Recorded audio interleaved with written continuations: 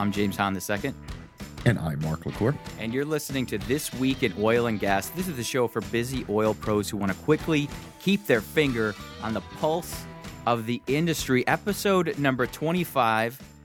The storm is gone. The storm is gone, Mark. There was just a brutal hurricane happening outside my window, and now it's sunny. So I guess I live in Houston. It wasn't a hurricane. It's a typical Houston severe thunderstorms we get in the summer, late summer. It looks like a hurricane for a minute, though. I'm from Michigan, okay? So this is how it works. All right, I'm James Hahn II from TribeRocket.com. We've changed up things, and so I have to get used to saying, what is it that we do, Mark? You drive leads. Yeah, it's targeted traffic, qualified leads, closed sales. How about you, Mark? That's right. Hey, this is Mark with Motopoint.com. We are the oil and gas sales experts. All right, being the expert that you are, I'm really looking forward to hearing what you have to say about Exxon's $40 billion oil discovery sparks Venezuelan feud with Guyana. Yeah, so there's a bunch of history here. Before we get there, folks, look at the article and look at the first picture in the article. I promise you that this guy that's holding up his hands is really a rig hand at one point in his past. You know why? He's missing a finger. I didn't even see that. I'd be willing to bet that he lost that finger wrapping chain around a pipe, which doesn't happen anymore on a rig, but it used to, and a lot of people got hurt doing that. So I just think it's cool. It's such an authentic picture. Let's talk. This is a man right here. This is a roughneck, right? Yeah. This is a guy that outdrink you, outwork you, and out a lot of stuff you, right? Because he's in the oil and gas industry. All right, so what's going on with Exxon, though? Let's talk a little bit about this. So this dispute over Guyana has been going on forever. Venezuela has claimed for 20 years that the territory belongs to them, but they really didn't care because Guyana had nothing. No paved roads, no running water, bunch of farmers, very small population. And so Exxon partnered with Guyana, and they discovered a huge reservoir of oil and natural gas. So guess what? Venezuela now wants it. And it's just screwed up, right? The nice thing is Guyana is sticking to its guns, and it's the international community is going to support them. And with Exxon's help, they'll develop these fields, which will then increase the prosperity of the country. Unfortunately for Venezuela, we've talked about this before, their economy is in ruins. They have the highest murder rate in the world. They're trading crude oil for food to feed their people. We expect their government to fold because their economy is in such a bad shape because of the sanctions that are in place and these low crude prices. But this story is just about how Venezuela is contesting this big fine, and it's bullshit. Whoa. All right. Yeah. You just got to throw that one out there. Okay, I'm going to be the ignorant American as I am. I'm actually Googling right now Guyana so I can even see it on a map. It's not quite the world player that Venezuela has been, and it's looks like as far as landmass is concerned, it's definitely smaller, but not that much smaller. Yeah, very small. Right. So it's at the northern tip of South America, and is it pretty the world, like you said, the world's behind them versus the socialist Venezuela? Yeah, absolutely. And it's a good thing. Here's a chance for one of the super majors to come in and partner, which is what Exxon does all the time with a country, to help them tap into these reserves, which they do not have the technology to do themselves, get it out of the ground, increase jobs, build manufacturing facilities, and in general, just help the people in Guyana, right? And Venezuela is just a little, being Venezuela. Chavez is being Chavez and disputing this because they found a big reservoir of oil and natural gas there. If they wouldn't have found that, they wouldn't even care. All right. Well, that's what they do down there. All right. Over to the story that we're following in Nigeria about Buhari cleaning things up and why he won't sell refineries. Yeah, so this is actually a well-written article. This is kind of a part two of what we talked about on our last show. But basically, the president's there, cleaning house, getting rid of corruption, and hats off to them. And one of the things that you may not realize, in a country that has a lot of corruption, Nigeria, parts of Central and South America, Iraq, Iran, when you have corruption in place, there are people making money off the corruption, right? So if there's banned or contraband items, there's whole supply chains built to bring these blacklisted items in the country and make money. So what happens is And when there's a lot of corruption, these people that make money doing illegal stuff then rise in power and politically, and then they start controlling the policies to protect their illegal trade. That's what this article is talking about, if you want to boil it down to what it's really going on. A bunch of people were making money trying to broker the sales of the refineries, and it wasn't right. It wasn't right for Nigeria. It wasn't right for the people. And so the president put a stop to it. And now these people are pissed, and they have some political power. But the reason they're pissed is he's interrupted their ability to make money off the Nigerian people. So they were going to sell the refineries that the country owns to outside investors? That's what they said. Let me tell you what they were doing. They were taking bids. They were taking money without any legal ability to actually sell the refinery. I think they were just making money off an opportunity with no. The end result would have never sold the refinery. Wow. Yeah. I'm very happy that I live in America. Yeah. All right. So moving back to the this side of the Atlantic, I should say. Man, I am off my game today. Off. That's okay. You're still awesome. Thank you. All right, so column. We've got Kemp writing for Reuters. Oil market adjustment is about more than shale. Yeah, and he's absolutely right. There's so many variables that go in to depend on the price of crude. Crude is a true global commodity. So you have different production areas of the world. You have different grades of crude. You have different refining capacities in the world, which means there's different markets. You have different geopolitics involved. So there's a lot of stuff that goes in that determines the price of crude. Other than just the shale plays here in the U.S. The shale plays. Shale plays. I've been coaching that again. Shout out to Diana Swift. Inside joke, people. So Kemp's nailing it again, and I have to. We have a few people that continue to tweet us about the quote unquote price war, and I like this article for that reason, because in exactly what you just said, that there's so many different variables to oil prices that the idea that Saudi Arabia is at war with us. Come on. Yeah, let me make this crystal clear, folks. It is illegal for the U.S. producers to export crude. That means if somebody in Africa or Europe or South America or Brazil wanted to buy American crude, they cannot. It is not on the market. Therefore, if it's not on the market, we're not in a global price war with OPEC. So let me follow up on that, because I had a bit of a what if going on, because of you're seeing more and more stories about fast tracking the export, lifting the export ban. Yeah, it looks like it's going to be lifted, which is good. So could the conspiracy theorists then say, well, yeah, that's the way it is today, but they're preparing for the future once this export ban is lifted? I wouldn't call it conspiracy. It's business. We can't really refine the crude we produce in this country. So why not export it so we can sell it at a premium? It would help our operators, and it would drive down the cost of fuel for the American consumers. You need to understand how the dollar actually flows. There's no conspiracy here. The crude export ban is a 1970s law that is just outdated. We need to get rid of it. And it looks like we actually will, which would be good for everybody. Well, what I'm saying though is that the coming back and saying, well, there's a ban in place now, and yeah, Mark, you're right that it can't be sold globally now, but once it's global, then yeah, we're in a price war. So there'd be some truth to that. Just remember, though, the crude that's produced by the Middle East is heavy. It's sour crude. The crude that's produced in the U.S. in the shale plays is light. It's sweet crude.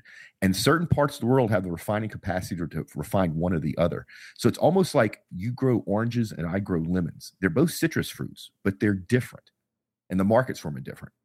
Got it. All right. Well, let's move into Seeking Alpha. 4 reasons why oil will not trade much below 40. Yeah, good article by Seeking Alpha. You don't hear me say this often. I agree with them, other than the fact that they keep talking about OPEC being in this price war, which we just talked about. But if you take that part out, yeah, we don't see it getting. It won't get below 40 unless something totally out of the ordinary or unexpected happens. It won't go there. That never happens in the world.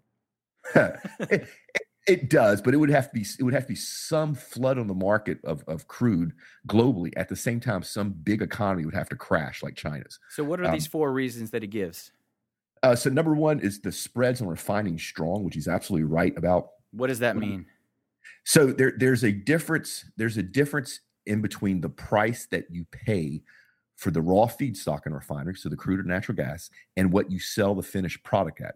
That difference, that delta, is called a spread.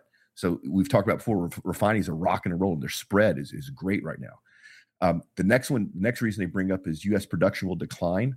We're starting to see that already. We're starting to see crude. We're not seeing it in natural gas. Natural gas continues to grow. And then the political premium, which we've talked about before, it's his reason number three. And then reason number four, open interest is rising, right? So those all together is going to keep crude from bottoming out any lower than it already did. And actually, the Chinese government, and China is the biggest buyer of crude in the world. Chinese government is doing everything they can to keep their economy roaring. I mean, everything, which means that the construction project will keep happening, which means they'll still have a huge need for things like diesel, which means that the demand will still be higher than the supply, which means prices will go up. Perfect. So we are still standing by the prediction for the spring then? Yeah, $75 a barrel by April 2016. I'm going to hold you to that. Well, I mean, I don't have a crystal ball, but yeah, we're still sticking to that. I'm interested to see what's going on, and that'll be episode, I don't know, 80 or something like that. All right, Carrizo, we've been talking Utica plenty, and there's plenty to go around in terms of pipeline and everything, infrastructure that they're doing. So what's Carrizo up to up in the Utica? They're hunkering down, basically. It's they're trying to control their spend. Their production's actually up. They're trying to reduce their cost. They're one of the shale players that are a good player, but they don't have prime position everywhere, and so these low crude prices are hurting them. They're doing a good job of controlling their expenses, which is 90% of staying together. So it's they're doing everything they can. I don't want to say keep their head above water because they're doing okay. They're doing everything they can to keep their business together intact, wait for the price to go back up. It looks like they have an update on some of the work they're doing in the Eagle Ford as well. Yeah, they have some more pads they've produced. They've cut back on the actual number of drilling rigs. I think they did their first stagger stack. So, they're staying ahead of the technology. Good stuff. What's a stagger stack? A stagger stack is where you have on one pad, you have one vertical shaft, or you have several vertical shafts with several horizontals going out. So you basically have multiple wells on one pad. When did they start doing that? They said they just did their first one just recently. I don't know the exact when did they, as in the general they of engineers out there in the field? How long has this been around? So Halliburton is the one that came up with. I don't know who actually invented or came up with the concept. Halliburton was the first one to implement it, and it's starting to take off because the cost is much less. I mean, you think about it. If you build one pad site and you have that one drill rig that sits there and punches 3 or 4 or 5 or 10 wells, of course, the cost of each one of the wells is much less because it's a better utilization of your equipment and your space. So we might touch on this in a couple different articles on operational excellence. But for right now, are these 3 billionaires right about Phillips 66? Yes. Yes. I love it. Yeah. So this is an article about Buffett, Lubb, and T. Boone Pickens all investing in Phillips 66. Do not take our investing advice. We are not professional stock advisors, but I've invested heavily in Phillips 66. They're in a good place. They're a major downstream player. They own a lot of infrastructure, think pipelines, which means they can control the cost of their transport. They're diversified downstream, so they don't just do fuels. They do petrochemicals, fertilizers. They're a good company. So, this is kind of validates the fact that I put some of our money into Phillips 66 because, Buffett, T. Boone Pickens are usually pretty good at what they do. So it's what does Phillips 66? It's a downstream company, right? It started off as a downstream company. Technically, they have some midstream assets, right? Because they own some pipelines or they're building some pipelines, but they're not doing it for the conventional pipeline reason where you rent that transport to the highest bidder. They're doing it for their own refineries so they can control their own transport costs. Sort of like Walmart. Walmart owns its fleet of 18-wheelers, right? It owns that fleet and operates that fleet so it can control the cost of its transport. It could easily have outsourced that to like Saya or somebody else, but it decided that it made business sense to control that part of the business. And that's what Phillips 66 is doing. All right, great. And this gives me an opportunity to go ahead and plug the coming up in almost 30 days, the Houston Energy Breakfast, which is September 17th, 2015. And Greg C. Garland, Chairman and CEO of Phillips 66, will be there. So as I said, September 17th, 2015. Where's that going down? And that's at the Westin Ocean Galleria. If you want to know about that, it's triberocket.com/breakfast. And you know who else will be there? Me. You know who else? You. I'm hosting a panel session there. So folks, come by, come say hi. It's always a great breakfast, full of oil and gas business leaders, not full of salespeople. Nothing against salespeople. It's a good event. What do you got against me, buddy? You're just throwing me under the bus this week. No, triberocket.com/breakfast. It'll take you there to learn about that. And we'd love to see you all out there. All right, Energy Pipeline, oil, gas industry works to beef up women power in their ranks. Yeah, just a great story. It's a story of Julia Tannehill, who ended up becoming a petroleum engineer, and her journey in what used to be a male-dominated industry. It's not anymore. 46% of all the new engineers entering the market are now women entering the oil and gas industry, which I think is just awesome. And it's great. I literally watched the attitude toward women change overnight. And this was about 2000, 2002. Literally, Exxon could not hire any more engineers. There were none left. So they had to hire women engineers. And they hired women engineers. And guess what? The women engineers were as good as the men. And so Exxon goes, well, they're perfect. And it didn't worry about it anymore. It doesn't matter what their gender is anymore. And the industry as a whole, especially in the US and Europe, have adopted that. And it's just a wonderful thing to see. They talk about STEMs, and people have listened to the show for any length of time knows that I volunteer on Fridays in my local high school, and I teach STEMs. And one of the things that's so cool is I get to talk to these young 10th graders about future careers in the oil and gas industry. And it's just really cool to see young women just as excited as young men. Good stuff. And interesting stat that is going to jump out to me, 71% of the total workforce in the industry is 50 or older. Yeah, and they're retired in the next 10 years. It's a great crew change. It is the major business driver in oil and gas globally right now. So if you're my age, 35, you're in the right place. You're in a good place. The right place at the right time. Thank you, Providence or serendipity or whatever you want to call it. All right, let's get into this article. Some lunatic, total Yahoo from motopoint.com wrote an article, made a video, Operational Excellence in Oil and Gas.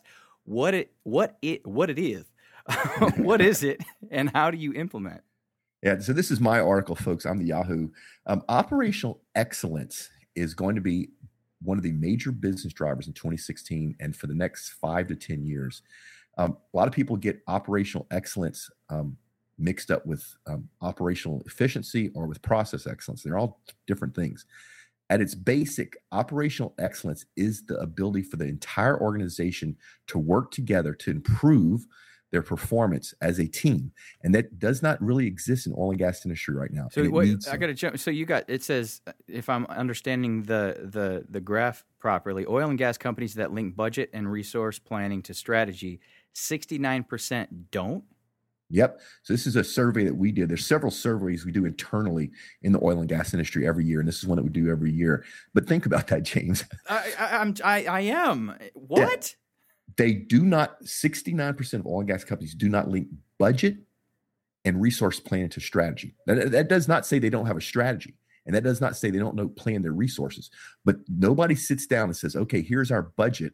How does what we have to spend allow us to implement with the resources what our strategy is, what our roadmap is? It's that there's a disconnect there in the oil and gas industry. And it's been there for a long time, and it needs to change. That's just got to be costing us billions. Oh, it is. It is. In fact, if you look at what's happened in the shale plays in the last, say, 18 months, they have taken the break-even point from $90 a barrel down to $40 a barrel. Now, there was no new secret invention. This is driving efficiencies into the processes, right? So that worked. But in order for this to continue to work, then they have to have a culture change of continuous improvement, which means that whatever changes they made now, if can they make more next year and more the next year and more the next year? And that's part of operational excellence, is that culture of continuous improvement. Changing culture. I'm working Which on is that the as hardest thing to do. Yes. It's a very hard thing. But you, our faithful listeners, thank you for tuning in, because you are changing the culture just by knowing what a podcast is. That's true. So, okay. So speaking of changes, we've got one change to just wrap about real quick for a second here. We usually do the commercial break around Oilfield Revenue University, but we have a sponsorship opportunity to talk about. Do we not, Mr. LaCour? Yeah, we absolutely do. And this, folks, this is a great chance for you to get you and your company in front of our audience. And our audience, of course, is nothing but oil and gas business people. Yeah, and so we just crossed, thank you to our listeners, we just crossed 20,000 downloads today. Wow. Today. Yeah, congratulations, everybody that's listening. Thank you. 20,000 downloads. And so the specifics on this is that it's a quarterly engagement. And at the end of each quarter, you have the opportunity to continue or discontinue. And it is, do you want to talk about pricing? Yeah, I mean, it's 10 grand, right, for the quarter, which is not much. 10 grand to be put in front of our entire oil and gas audience. It's a very worthwhile investment. And then actually you get put in front of our audience twice, James, right? Not once, but twice. Right. Yeah, because we're going to talk about you on the show. Obviously, do shout outs in obviously whatever copy that your team gives us in terms of what you want us to say, good things about your company. And by the way, we're only partnering with one company. This is the only time that we're going to do this, because we did get to 20,000 by not selling our soul. So we don't want this to be like, Mark and James are selling out, and next thing you know, the show suddenly becomes a talking NASCAR jacket. Yeah, we're not sellouts, folks. No, so whatever company we do end up partnering with, we will believe in, and we will certainly honor your trust in us to keep doing what we're doing and bringing the truth about oil and gas to you. And so the point that you're making, though, Mark, yes, twice, because we'll talk about it on the show, but we're also going to, and what the sponsorship is that you're sponsoring transcripts for the show. And transcripts for the show will be loaded with keywords that Google loves. And so as a result, we'll be able to target certain search phrases, get to the top of Google, and as a result, anybody who finds the show in the future will see your logo with the link to your website and the sales copy and so forth. So it is a great opportunity on many levels. Folks that don't understand digital marketing, let me break it down for you. This will make your phone ring. Right. This will make prospects call you. Yeah. Okay. All right. Cool. Well, that's enough of that. It's out there. If you want any, if you, like I said, it's one person, one company is going to be able to take advantage of this. So you can reach me at james@triberocket.com. It's tribe, like a tribe of people. That's a modern marketing term for the community that you build around your brand to drive traffic, leads, and sales. And so Tribe Rocket, like one rocket in the sky, james@triberocket.com, or mark@motopoint.com, and we'd be happy to talk to you about that. Enough of that. I have to admit, Mark, I did not pull up a Weekly Onion, which I'm sure that you're very sad about. I'm about to break down in tears. But when you were back here on the Seeking Alpha story talking about China, or I can't remember, I think it was that, I was silently trying not to laugh hysterically because this Biden offers government post to Elvira, mistress of the dark. And that sounds like something Joe Biden would do. Yeah, I'm a bit of a fan of Elvira. Yeah. All right. And then into the events, triberocket.com/events will get you right to Mark LaCour's page where you can put in your email address and get all of the events here in Texas and across the world, everything that's happening. So triberocket.com/events, and let's do some shameless self-promotion for you, Mark. Yeah, well, it's not really shameless. So we talked about operational excellence, how it's going to be a major business driver. I am actually speaking, I am the only speaker at a breakfast on, of all things, operational excellence. So if you're in the oil and gas industry and you have an interest in learning what operational excellence is, or how you deploy it, or how it could impact your business, or how it could impact your sales efforts, come join us at the breakfast. It's a Wednesday, August 26th. For our listeners, it's free, but you have to sign up and register. So, James, you're going to go ahead and stick a link up, correct? Yeah, so we'll have that in the show notes, triberocket.com/TW25. And man, that's it's bittersweet because I won't be able to be there, but I will be headed to Michigan for my son's birthday. So yeah, that's way more important way than more. me drone on. Yeah, I can do that anytime. All right, and then we've got Summer NAPE. It is upon us. Summer NAPE. Yeah, can't wait. All right, so that I don't screw up, the North American Prospects Expo at the George R. Brown Convention Center. Again, you can see the links at triberocket.com/25. Hey, James, Yeah. if people are going to go to NAPE, why don't we have them hit us up on Twitter? Maybe we can go say hi in person. Yes, do that. So that's a good point. I forgot to mention that. Some of y'all might have noticed that we started a Tribe Rocket Inc. Twitter handle because we are now Tribe Rocket Inc. We're not we're not a mom and pop shop no more, man. I never celebrated that with you, Mark. We are officially a Delaware registered corporation. Modal Point doesn't have an official it's me, just me. Damn, I'm jealous now. Hey, man, step your game up. I mean, there's levels to this stuff. There's levels to this stuff, son.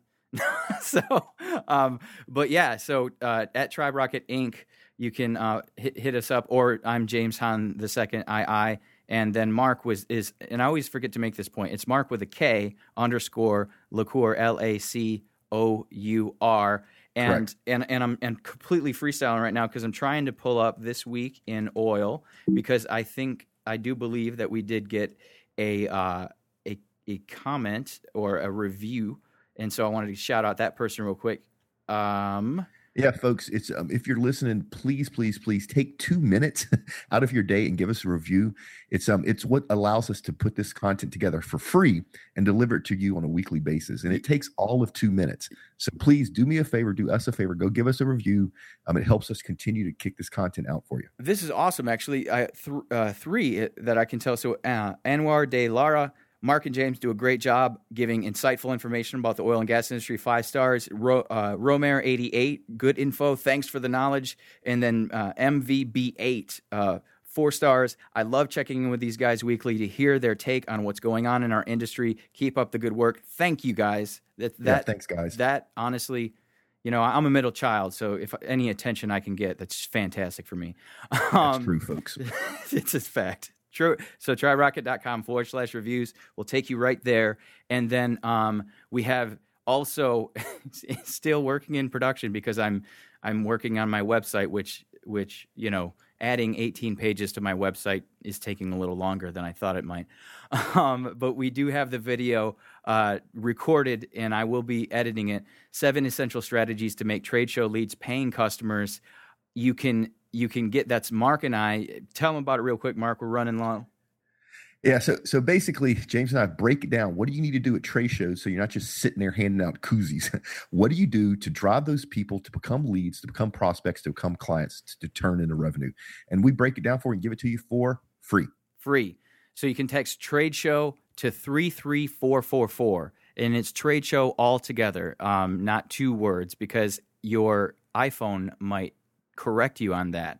So correct your iPhone or Android device if you're one of those people, and text trade show to 33444, and I will send you that video. Lord willing, I will have it edited. If you're not a member of our LinkedIn group, we have a LinkedIn group. Go join. The conversations are starting to pick up. There's some good information being shared among our members.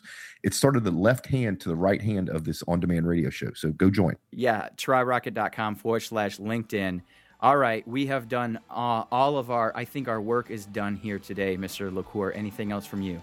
You ready to get out of here? I am ready to go. It's sunny out, so I'm going to go outside again. All right, folks, do great work, pay it forward, and we will see you next time. Go find some grease, guys.